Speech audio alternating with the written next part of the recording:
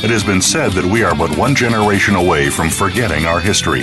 Welcome to American Heroes Network, where we serve our American tradition with Gary Ray. In our program, you will hear firsthand the personal accounts of heroes whose unselfish actions have contributed to the traditions and values that represent the soul of America. You'll also hear from our partners and affiliations presenting news events and ways that our veterans and their families can rebuild their lives. Now, here is Gary Ray. Today is March 28, 2017. Good morning and welcome to the American Heroes Network Radio. As always, my co-host is Lieutenant Colonel Bill Forbes, U.S. Army retired. Good morning, sir. Great to be with you. All right. Now, what did you think of last week's show, Bill? Outstanding. Vets Helping Vets HQ doing a magnificent job in preparing folks there to get their claims together for service connectedness and sent off to the VA. All right. Yeah, that's pretty cool. Now, as far as, who we had Bernie Pasquale, I'm trying to pronounce this correctly, Pasqualini, correct. Chairperson, President for Vets Helping Vets HQ. They train volunteers to become advocates by teaching them to assist veterans in receiving their benefits that may be available to them. They can do this in person, via phone, internet. They do it the whole around the world as long as you're a U.S. military, and preparing them to meet up with their veteran service officers to help them file claims. They assist veterans and their families during financial emergencies, and they also help with memorial services for our fallen comrades to help support the family. And they strive to fulfill our veterans' needs to holding the idea that no project is too small or too large. If you happen to miss that last week's show, be sure to listen to the archive show on the AmericanHeroesNetwork.com. Now, Bill, as always, you always have some good articles for us, and I think that first one that you told me about this morning was kind of it was mind-blowing. I didn't realize the numbers in that as far as the amount of suicides. Well, absolutely, Gary. Suicides have been a concern for us, for a long time. Harriet Beecher Stowe has been quoted as saying, when you get into a tight place and everything goes against you till it seems as though you could not hang on a minute longer, never give up then, for that is just the place and time that the tide will turn. So we have this article today that I thought was quite interesting, mental health and suicides and not giving up on life, by a writer, Ralph Jones. And this is according to the American Foundation of Suicide Prevention and the Centers for Disease Control's approximately, Gary, 45,000 individuals commit suicide each year in the United States. That is about 121 suicides per day. Suicides is the 10th leading cause of death in the United States. For every suicide, there are 25 failed attempts. Can you imagine? And the number of admissions to hospitals for suicidal attempts is close to 500,000 per year. And contrary to popular belief, the rates of suicides are highest in our age groups among adults ages 45 to 64. That's of importance to us in the veterans community. The majority, 7 out of 10 being males, and although females have the highest number of suicide attempts. And Gary, the primary concern here is the reason behind this article being written is the growing number of suicides among our young people and military veterans ages 15 to 24 in particular. Mm-hmm. U.S. Department of Veterans reports that approximately 22 veterans commit suicides each day. These are the highest rates the VA began keeping records of, going back to that study that they did in 2012. And, we have some concerns about that 22 a day because Yes, we do. You know, we had 21 states to report, and the remainder didn't. And 3 states with the highest population of veterans, California, Texas, and Florida, was not in that 21. So it's still a major concern with suicides. Wow. Those attempts are close to, what, 500,000 per year. That's right. That's sad. There's something that has to be done about this. Well, I think we may hear a little bit about that today. That's good. That's good. Yeah. Now, we also have, the other thing is, what, with claims now? Well, yeah, and, Bernie Pasqualini probably won't be happy to hear about this, but the VA, U.S. Department of Veterans Affairs, are alerting us that disability claim backlogs are on the rise. However, they say that it's only a temporary problem due to unexpected rise in the number of new cases that flooded into the system over the last few months. About 30,000 new cases. I think when we get this advance notification, Gary, there's probably more to come. And, the question has always been, is there enough staff and personnel to handle this? Right. And so what they're doing now is they're having people who are already on staff to work longer hours with overtime, and trying to get some new people into the system.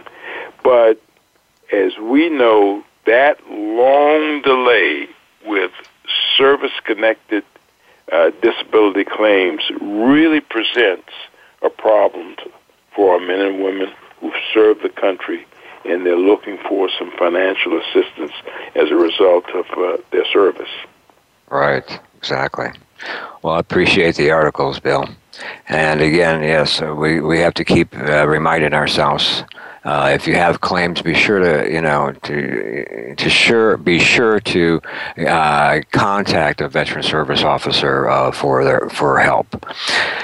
All right, now, Bill, let's get on with the show here. You have the honor of introducing our guest, Lieutenant Colonel David Tharp. And indeed, it's an honor, Gary, to have Colonel Tharp with us. Lieutenant Colonel Tharp is a licensed psychologist assigned to the United States Air Force Academy, where he works at the Peak Performance Center. Colonel Tharp has specialized training in addressing psychological issues related to basic cadet training. Colonel Tharp utilizes the Defense Department's Defense Veteran Brain Injury Center training and integrated and disseminates information to roughly 1,400 cadets each year. He performs a series of other duties related to training and supervision. Before this, Colonel Tharp was assigned to a triple-headed position as medical advisor, preventive medicine, and environmental engineer, assisting Brigadier General Jeff Kendall, who was the commander at Kandahar Airfield in Kandahar, Afghanistan. Colonel Tharp is a senior-level psychologist and manager at the Waco, Texas Department of Veterans Administration. He is also the Chief Executive Officer of CombatPTSD.org, which is a 501c3 nonprofit organization which provides military-grade training and free resources to veterans experiencing the invisible wounds of war. Colonel Tharp, welcome to the American Heroes Network. Welcome, sir. Good morning, gentlemen. How are you doing today? That's great. Yeah, well, we'll get off one of the main questions here, David, was what was the deciding factor for the development of CombatPTSD.org? Well, I'll tell you what. I was when I was a NATO medical advisor in Kandahar, as you spoke about. One of the reasons that I decided to deploy to Kandahar specifically was because I wanted to experience everything that that our folks go through. And as a provider, all I could think about was how dare I treat people if I don't really understand and know what they go through. And so what I did was ended up going to Kandahar, and at first they were going to put me in a very different position, but I landed as a medical advisor, tried to explain that I'm a psychologist, not a psychiatrist, and they were like, well, you're NATO, close enough. So I learned a lot about how NATO works. And in the process, I identified probably well over 300 people that got killed or seriously injured during my tour. I also suffered a spinal cord injury / illness when I was there 5 months in. And so the last month was very difficult for me, but thank God I had a neurologist there who could treat me. And as I came back through the system that I ran, the medevac system, I was blown away by how people were treated when they came through. Matter of fact, on the positive side, when I went through Lonsdale Regional Medical Center, those guys are phenomenal, do an amazing job. But as I went through the rest of the system, I found that there were a lot of providers who just didn't really understand or could relate very well to what our guys go through. And so in the process, I'll give you a little quick story of what happened to me, if that's okay with you all. Sure. Okay. So my wife, I was at Air Command and Staff College in residence, and my wife and my kids joined me there. And while we were there, my wife, who was going to be an MD and actually is now, decided that she wanted to join the Air Force. And that was a surprise and shock to me, but I'm, very, very supportive of that. And so she had graduated from boot camp, and I just got back from Kandahar, Afghanistan. And we decided to go, of all places, when we were in Montgomery, Alabama, to Texas Roadhouse.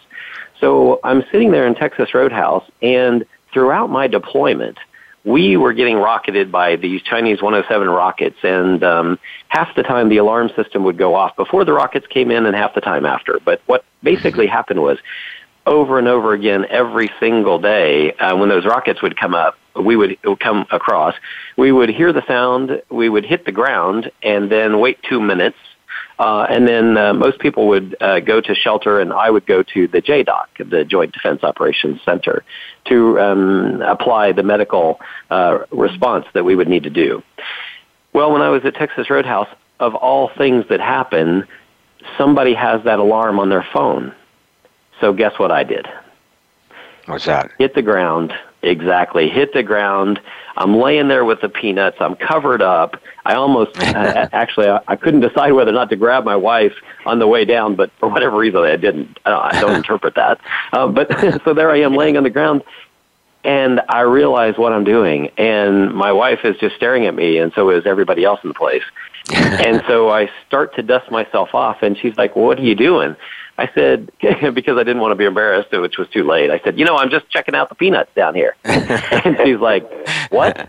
And I'm like, yeah, just want to make sure they're all good. So I sit back up in my chair, and she's like, do you want to talk about what just happened? I'm like, no, I really don't.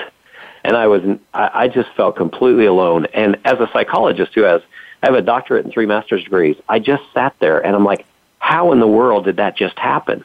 What just happened? And so it started me on a journey of understanding PTSD and post-traumatic stress, but without the disorder, and what we call oftentimes in the military COSAR, combat operational stress reactions. And it depends on how you view what we do in the military and the after effect, because that really does impact whether or not people end up with a diagnosis, in my opinion. And what I mean by that is, in the military, we're taught situational awareness constantly. You ask any military person, when can you not have situational awareness? And they'll say, you have to have it all the time. And so one of the things is that when you have situational awareness all the time in theater, when you come out, the issue is that we often have another word for that. It's called vigilance. And when can you not be vigilant? Well, you can't. You have to do it all the time, which is another word for that is hyper. So what the military looks at as situational awareness, others look at and diagnose it as hypervigilance. Now, why is that so important? Because it's one of the diagnostic criteria of PTSD. All we're basically doing is applying that which we learned in theater, and we're still doing it when we come home. The problem is that we often get up-trained in the military tremendously. We get a lot of up-training, but there's very little down-training that we get, and that's part of the reason why I decided to create combatptsd.org. All right. Appreciate that story. Also, if you have any later on, we can definitely, we would definitely like to hear them. All right. Well, we're going to go ahead and jump into a break. I just want to remind everybody that we've been contacted every week by nonprofit organizations that we have had the pleasure of interviewing, asking for our help in promoting their events and fundraisers, their missions, their locations that they serve. To celebrate our 5th year, we're offering an opportunity to make a nonprofit stand out above the rest and a way to maximize your events and fundraiser promotions. We'll be adding another section to our website very soon. This new section will inform our listeners and donors of premier grassroots organizations that are truly helping and making a difference with our veterans and military families, and it's coming very soon. You're listening to the American Heroes Network Radio, powered by Voice America on the Variety Channel, and we'll be right back.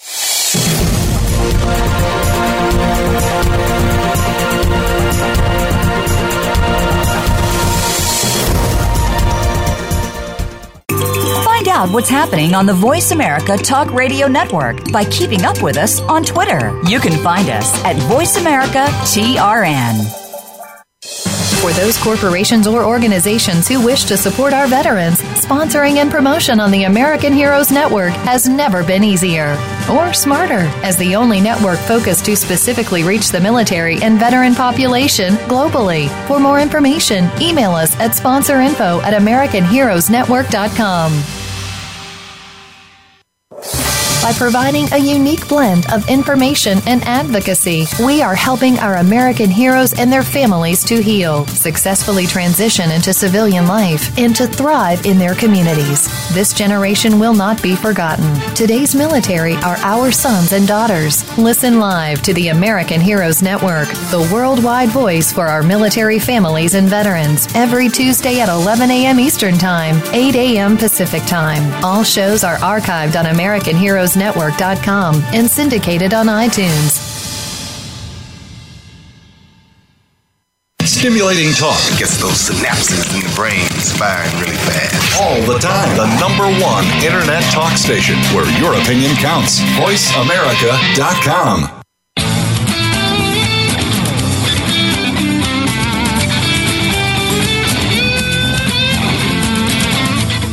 You are tuned in to American Heroes Network. If you want to find out more about us or to contact us with questions or comments about the show, please send an email to AmericanHeroesNetwork@gmail.com.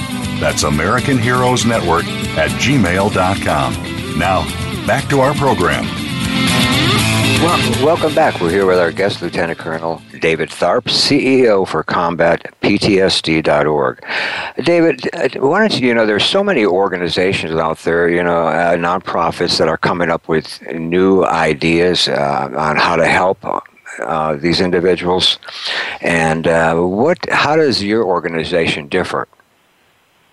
That's an excellent question. One of the things that I challenged the Air Force gurus on 10 years ago was what we call evidence-based treatments. So just for example, one nationally known organization has spent well over $100 million on PTSD research alone. That's apart from what the government spends.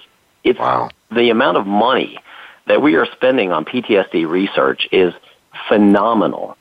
And one of the questions is, what are we getting for our money? When we talk about translational research, as it translates from research into practice, real-life answers to people that they need, what are they? What are we getting for that? And I think that's the crux of what we really need to focus in on. To date, there hasn't been a lot of significant information that's really been out there. As a matter of fact, we're still using some of the same quote-unquote evidence-based treatments that we've used for the past 10 years. Two of those specifically, cognitive processing therapy, or CPT, and prolonged exposure, PE, have been around for quite some time. Now, here's where I had one of the biggest challenges. I'm not sure if you know this or not, and many of our listeners may or may not, but the etiology or the background about how they came up with a lot of these treatments was based on female sexual assault. Oh, no. Yeah. And not only female sexual assault, but car victims. So when I asked the senior leader in the Air Force, why are we using treatment that's designed for rape victims for combat trauma? The answer he gave to me was, well, David, do you have anything better? And at the time I didn't. I said, no. And he said, well, it's the best that we have. So we've got to have something. And that hit me like a ton of bricks. So one of the issues that I've been looking into is looking at the concepts of these rape victim trauma treatments and asking the question, is combat trauma different? And anybody who's been deployed will say, I would guess, definitely yes. First of all, rape victim trauma is often a victim response, where in the military, we're not most of the time victims. We're the ones who bring aggression. The other thing is that specifically in CPT, you see out of the 5 components, they talk about 2 of them being self-esteem and intimacy. Now, if you think about that, that makes perfect sense for somebody who's been victim of trauma or rape trauma specifically. Uh-huh. But when we come back from deployments, intimacy and self-esteem are not on our high list of things to deal with. More along the lines for military is things like survivor guilt, moral injury, grief and loss. Those are the things that we focus in on. So one of the things that I've really been challenged by is to create and come up with a new trauma treatment in order to address the military issues specifically.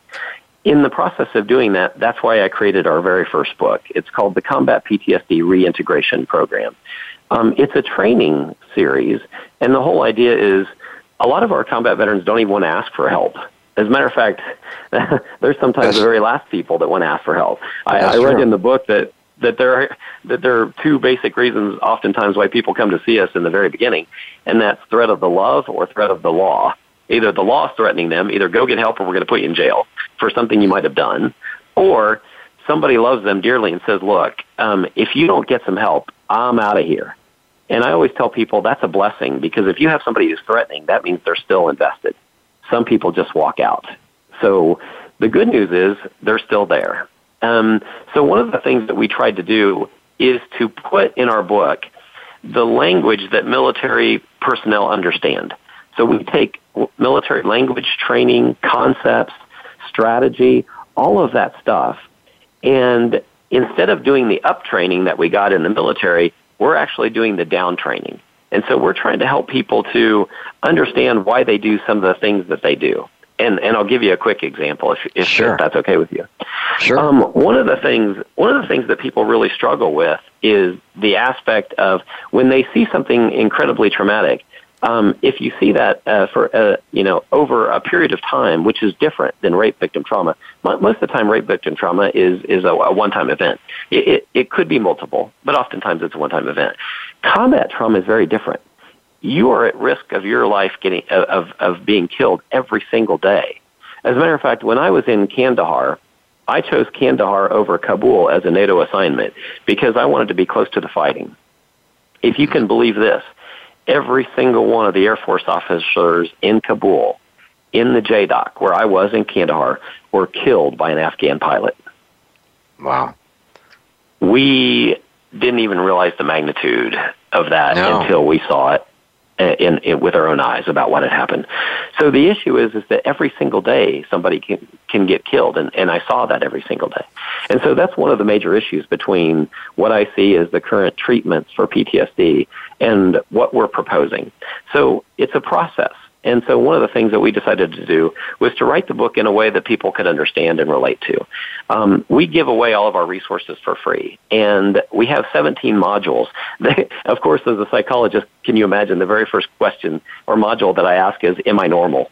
And the reason why I do that is because when I'm working with combat veterans, the first thing I'll do is I'll say, okay, everybody raise their hand if you have sleeping problems. Everybody raises their hands. And I said, now keep them up there if you have these answers to your questions. How many of you are irritable? Anger outbursts. How many of you have, feel like you've gained weight? How many of you guys, and then I just keep asking the questions. How many of you have nightmares? And they just keep their hands up. And I said, okay, are you normal? And inevitably somebody says, we are for combat veterans. And the answer is exactly right. For people who've been through combat, you're going to experience a lot of these things that happen to us. As a matter of fact, I always think about civilians. If they'd gone through some of the same things that we did, they would experience some of the same things. And how I validated this was I asked the USO, the ladies that were there, and they said, yes, we experienced some of the same things, except the difference is we don't get the help that you guys get. And I thought that was pretty telling. Yes. So one of the issues that we decided to do was to take each and every component that we could think of. For example, we get used to seeing the world as a risk and a threat. So we kind of have these glasses that we put on. They're like sunglasses, only they see the world now very differently. Because we are exposed to a lot of things that are very bad, we begin to see the world in that way. And we try to do everything in the military to mitigate risk, because that's what we do. We want to make sure that people are safe, and we try to mitigate it. The issue, though, is when we come out of theater, we don't know enough, and we're not trained enough to take the glasses off. And so we keep seeing the world as if it's a risk. And how does that play out? Very simple. Let's say you go into a new restaurant. Let's say it's your wife's birthday. She wants to go to a new restaurant. You're like, okay, sure, let's go. But what happens is you get there, and what's the first thing that military veterans who've been in combat will do when they're in a new surroundings? Gary or Bill, care to comment? Well, when you go into a new room that you've never been into, one of the first things that combat veterans will often do is look at the exits. They'll make sure that they know where to get out of that building. They'll also, if they go into a restaurant, look at every single person and size them up to see whether or not they're a threat. And so what happens is that we often will either avoid those situations, or if we do go, we're going to be on constant high alert. And so it's interesting what will happen. The spouse will be sitting across from us, and we'll be talking to them, but then our eyes will shift and we'll look off to the side. And they know what we're doing. And she may say, well, you're doing it again. And you're like, what? What are you talking about? And she's like, I know what you're doing. You're looking to see whether or not, it's safe. And you're like, well, I just want to make sure everything's okay. I can do this. And she's like, no, you can't. And you're like, yes, I can. I can focus. And so you start spending time with her. And then all of a sudden, guess what? Your eyes divert again. And it's because we're so well trained in the military to mitigate risk at all costs, because we don't want bad things to happen. We go to war to create a safe world. Mm-hmm. But the problem is I wrote an article called The Home or the Away Game. And what it is that when you're playing sports in the military, when you're playing sports in high school, which one do you guys like to play, home or away games? Home. Home, exactly. And the reason is because you got the home field advantage. The issue, though, is that when we go up against terrorists, we want to play an away game. We do not want a home game. And so the issue is that we go away and we carry things like our A, B, and C bag when we deploy. But the problem is that when we come back, we bring back our A, a B, a C, but also this thing called the E bag. It's our emotional bag. And oftentimes it's even heavier than the A, B, and C bag combined. The problem is we don't even know it until after a month or two when we get back and the honeymoon phase is over. And then all of a sudden we get back into life again and we see all of these issues that we're having coming up. And one of the issues that I think we're not doing a very good job of in the military is helping people to come back. We need to get people all the way back home. And part of the issue is that when we start asking them questions, as soon as they come back like they did me, they will ask questions like, well, did you ever see anybody get killed? Yes, of course I did. I was the medical advisor to the general. What do you think? And the nice social worker who was doing her best job said, okay, did you have any sleeping problems? And I'm like, are you kidding me? We got rocketed every night. What are you talking about? And then she would continue on. Do you ever find yourself getting irritable? You mean like right now with your questions? Yeah, that's right. That's right. We kept going on, and finally she's like, you know what? I think you have PTSD, and I think you're irritable, and I think you've got anger problems. And I was like, wow, you don't really even understand what you're asking people who come back. Of course they're going to have these issues. I think what we need to do is let people, and by the way, if you indicate that you have a problem at that point in time, they'll stop you from going home. They'll keep you wherever you are. And that's not in our military members' best interest. We need to get people back with their families, let them spend time with their families, and then bring them back and let them work on some of these issues, because trust me, the issues will surface. And what we lose a lot of times is that camaraderie when we come out of there. We need to get that back. And so what we decided to do in Combat PTSD is to write the workbook, to get it in their hands where they can ask for it for free. It's on our website. And the idea is they can read this and work through it at their own pace without anybody knowing anything. I don't know if you guys are aware of this, but did you guys know that what's happening now is that all of these electronic medical records, because of the agreements that are being made with the DoD, are now popping up for all of the military personnel. So if you didn't disclose something and you went to your private insurance company, guess what's happening? It's starting to show up. And now, I was just told when I was at our reserve training last week that 1/3 of a unit was held back because they didn't disclose certain conditions that they were being treated for on the outside. The military knew nothing about it. And so one of the reasons why I think that people do that is because, not because of stigma, but because I think they're afraid of losing their weapon, their security clearance, and their job. Wow. So this creates one heck of a dilemma, because on one hand, we're taught to have integrity, which I do at the Air Force Academy. Integrity first. We do that. But the other issue is, can you imagine bringing somebody like me back and saying, if you indicate yes on any of these questions, we're going to not let you see your family. That's really not helping our veterans. No. We're not doing them a service. And so I even had it where a gentleman wrote to me and he said, I started out answering the questions honestly, and as they continued to unfold, I realized I better change my answers, because otherwise they're going to call me in and ask me a lot of questions. So by the time the interview was over, I answered no to everything. Right. You didn't have a choice. Right. But anyway, and so what it basically does is forces military members into making a decision. Are you going to be honest, or are you going to and disclose what's happening, or are you going to risk losing potentially your the use of your weapon and your career? And on top of all of that, can you imagine, as far as I understand the research numbers, and I could be wrong, but I think this is correct, do you know what the percentage of military members are that actually reach 20 years of retirement? Do you know what percentage that is? No. Bill, do you know? 19%. 19. It's very small. It's very small. And somebody might be able to correct me on that, but that's the numbers I've been given. That's why they're trying to do the new retirement system in January 1st, 2018, because so very few people ever who want to get into the military, who want to make it a career, not even 1/5 of them can ever get there because of injury or whatever the issue is that comes up to them, and so they never can make it a career. We have got thousands of military members that are out there who wanted to serve their country and got injured and now can't, and could never then get a retirement from the military, even though that was their heart's desire. Wow. We created Combat PTSD to try to help bridge that gap, to let them know that they're not alone, that there is a future and a hope, and we want to be able to help them to understand that they're not crazy and they're not broken, although sometimes we feel that way.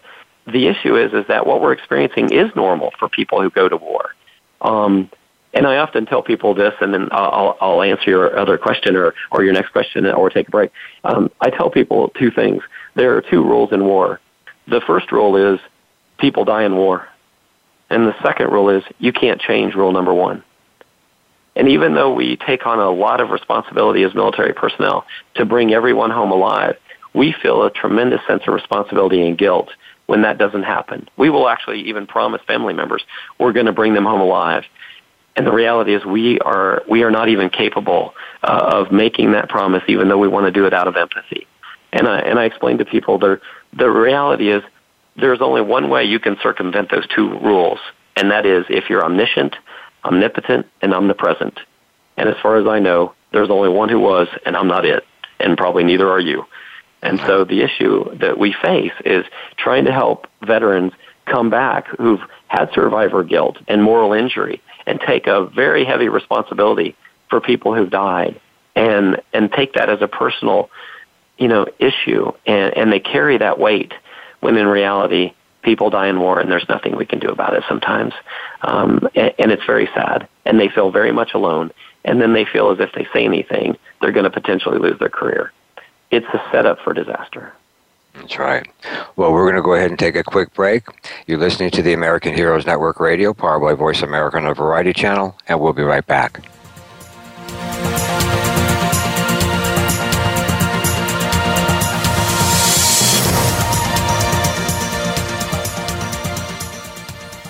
Think you've seen everything there is to see in online television? Let us surprise you. Visit voiceamerica.tv today for sports, health, business, and more on demand 24/7. By providing a unique blend of information and advocacy, we are helping our American heroes and their families to heal, successfully transition into civilian life, and to thrive in their communities. This generation will not be forgotten. Today's military are our sons and daughters. Listen live to the American Heroes Network, the worldwide voice for our military families and veterans, every Tuesday at 11 a.m. Eastern Time, 8 a.m. Pacific Time. All shows are archived on AmericanHeroesNetwork.com and syndicated on iTunes. For those corporations or organizations who wish to support our veterans, sponsoring and promotion on the American Heroes Network has never been easier or smarter, as the only network focused to specifically reach the military and veteran population globally. For more information, email us at sponsorinfo@AmericanHeroesNetwork.com. Streaming live, the leader in Internet talk radio, voiceamerica.com.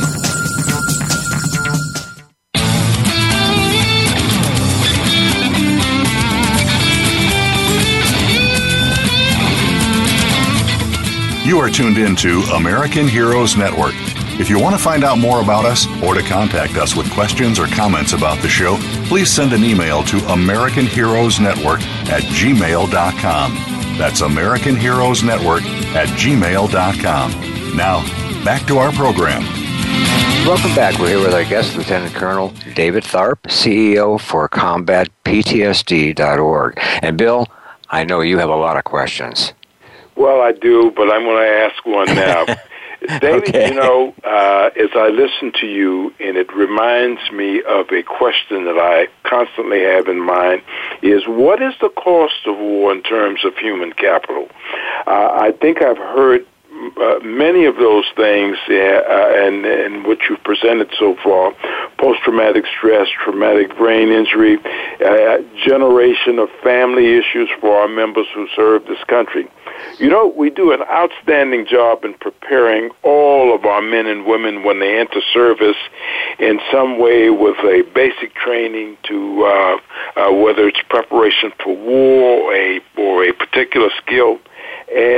But the problem I'm seeing is that when we return to home and community after serving on the battlefield and combat, should we not have a basic training for our reintegration back into society, into home and community after leaving the battlefield and combat? Bill, I couldn't agree with you more. As a matter of fact, come join us at combatptsd.org. I'm ready to have you here. I'm serious. It truly is about the reintegration process. One of the things that the commander at the Roll 3 said to me, he was a Navy captain, brilliant guy, and he said something to me that I thought was very interesting. He said, David, after 4 months, I send all of our trauma surgeons, all of our techs, and all of our nurses home. And I'm like, but sir, they love what they're doing. They feel like they're making a difference. All of their training for years and years has come to the culmination of this point. Why would you send them home?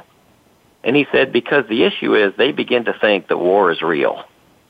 And I'm like, so do I. And it confused me. And I said, I really don't understand. He said, the issue here, David, is war is not normal.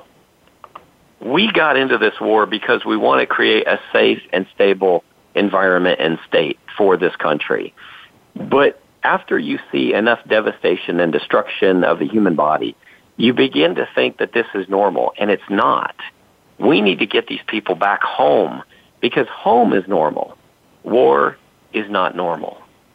And I really didn't grasp the concept as well as I do now. And I think he's got it exactly right.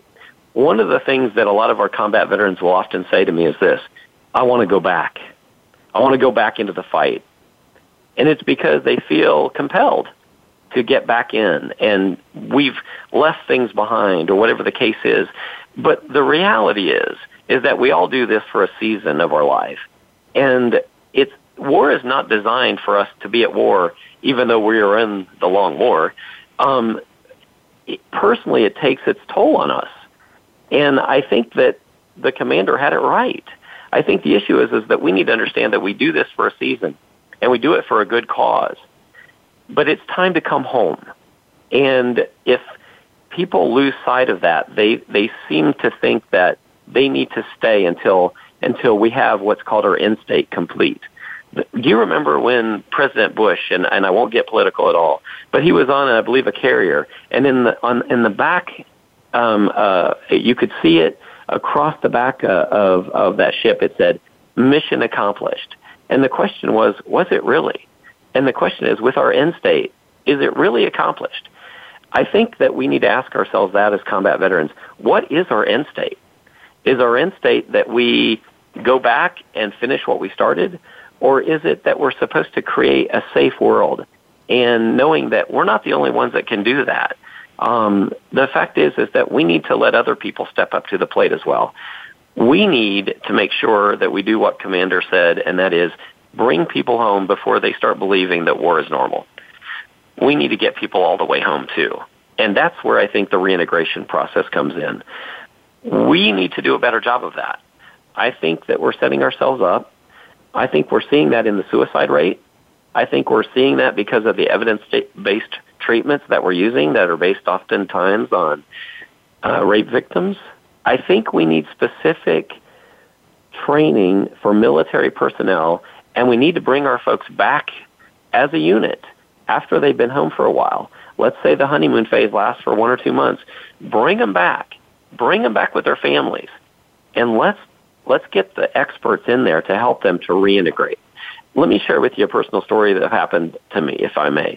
Sure. One of the things that I really wanted to do was to play football with my son, who was 4 years old at the time when I deployed. Unfortunately, because of my spinal cord illness injuries that happened, I grabbed the football and I tried to throw it, and it fell at my feet. I couldn't even throw it. It was impossible to do so. And he came up and he grabbed the football and he put it in my hand and he said, "Daddy, it's okay. I'm just glad you're home alive." It's those kinds of experiences that really bring it home, the fact that we need to bring everybody back home. But the problem is that oftentimes we feel like we've left something undone. And part of the reintegration is being able to see how we're reacting and responding to our family.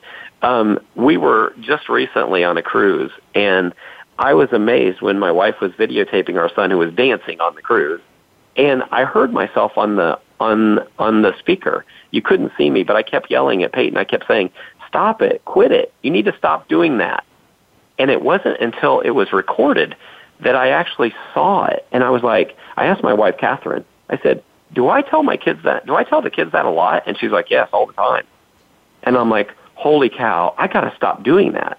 So one of the things I think we need to do is when we bring people back as a unit, we need to help to get into their families and videotape some of this stuff and help people to see how they're reacting and responding to their kids and to their wife.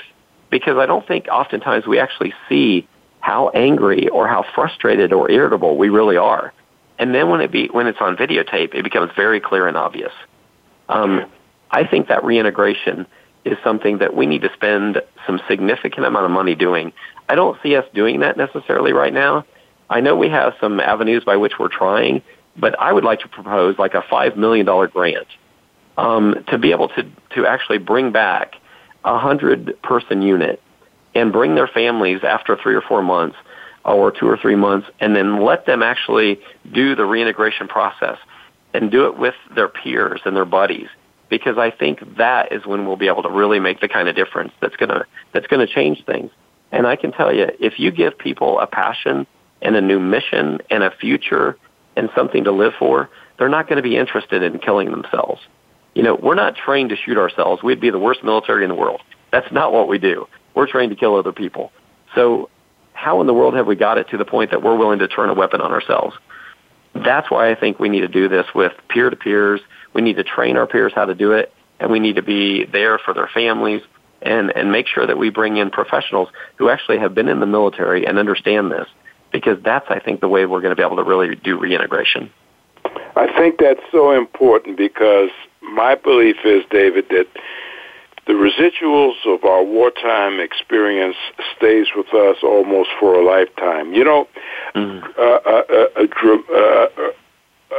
If we could silence every war of weapon in every instance that is existing right now, we would see the effects of this for the next 50, 60 years.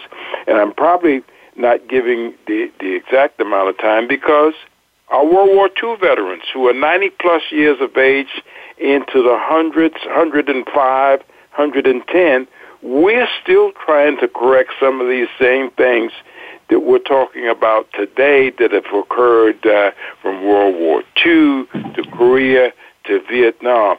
So,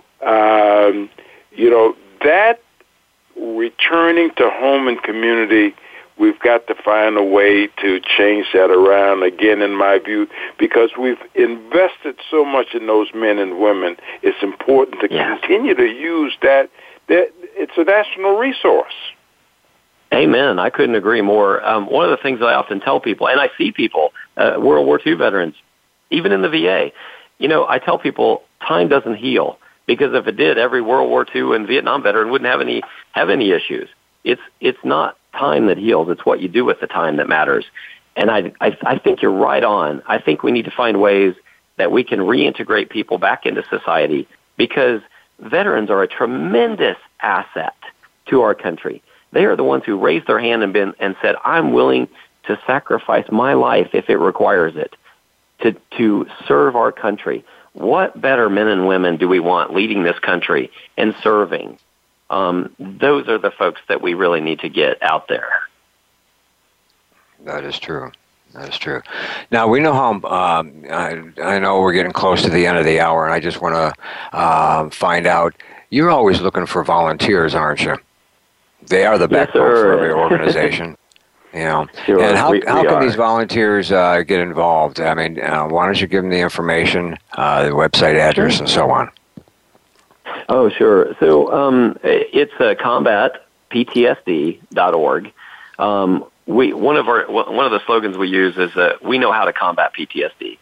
And so if you go on our website, anyone, veteran, family member, caregiver, professional, all you have to do is request our online our resources, because every one of them is free. We're underwritten by the Rogers Foundation and a couple other grants.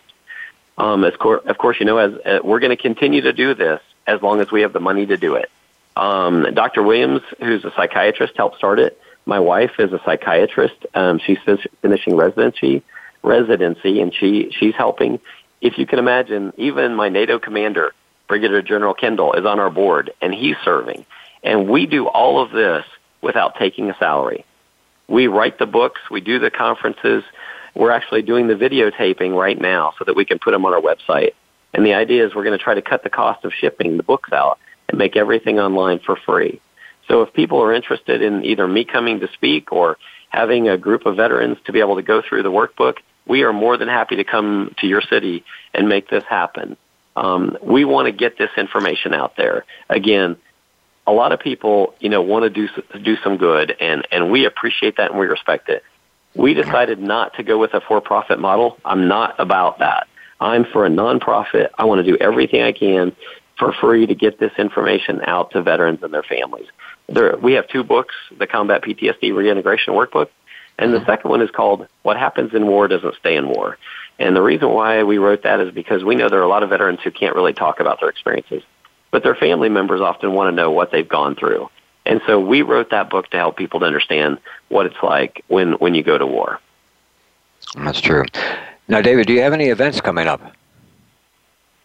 No, right now we're specifically focusing on making the videos because we're realizing, like, I'm one psychologist. I can only be with a few people.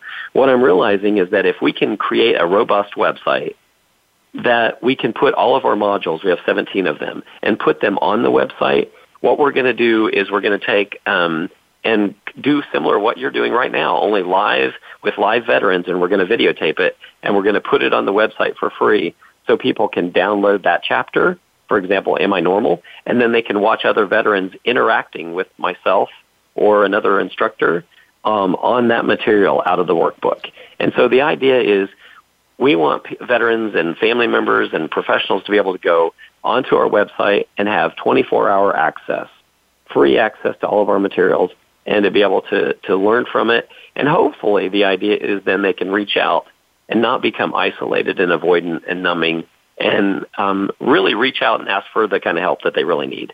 That's our intent. The other thing is we're working on books number 3, 4, 5, and 6 right now. And so those resources are going to be forthcoming here in the next, well, I would say next few months, but I do have to sleep sometime. That's right. Well, David, we only have a couple minutes left, and it was a pleasure having you on our show today. What would you like to share with our listeners in closing? It is my heart's passion and desire to stop the suicide rate and to help people with the invisible wounds of war. We are each other's support, and we need to reach out there. I'm finding that combat veterans they really care, but oftentimes they don't know what to say or do. We're hoping that this resource that we created is going to help bridge that gap. What I've asked people to do is simply this: ask for the book and critique it. Rip it to shreds. Tell us what's wrong with it. Because that way they're at least reading the book. And if they give us feedback, that's only going to make it stronger. I'll share this real quick story because I know we're ending. Yeah, we only have about 30 seconds. Go ahead. Okay. A friend of mine named Mark, and he asked me point blank, he said, "David, did you call my wife?" And I said, "What?" And he said, "Did you call my wife?" And I said, "No, I never called your wife. What are you talking about?" He said, "I swear to God, you wrote that book for me, and you talked to my wife, and she told you what to write." That's the kind of impact this book is having. All right. Bill? Well, Colonel Tharp, thank you very much for being with us today. Thank you for your service to this great country of ours and your continued service to veterans. You know, it's veterans helping veterans that will get us to the goal line with this. And, you know, it appears to me that this is a family business since you've got your wife involved. So I know you're going to do great and continue the good work. All right. Thank you, sir. Well, thank you, David. Thanks again to all our listeners and supporters. And remember, we spotlight and promote the best available information of interest to America's veterans and their families anytime, anywhere, and on any mobile device. I'm Gary Ray, along with my co-host Bill and our guest, Lieutenant Colonel David Tharp. Thanks for joining us today, and we'll see you next week.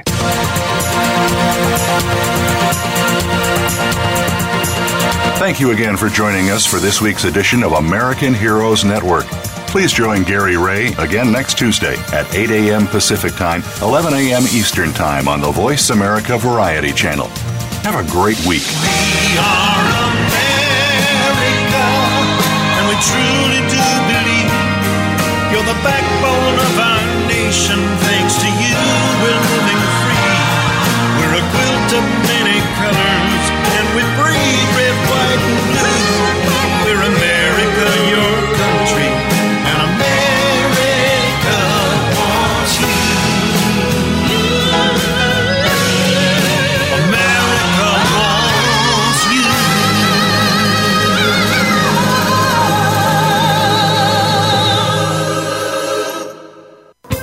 Thanks again for listening to the preceding program, brought to you on the Voice America Variety Channel.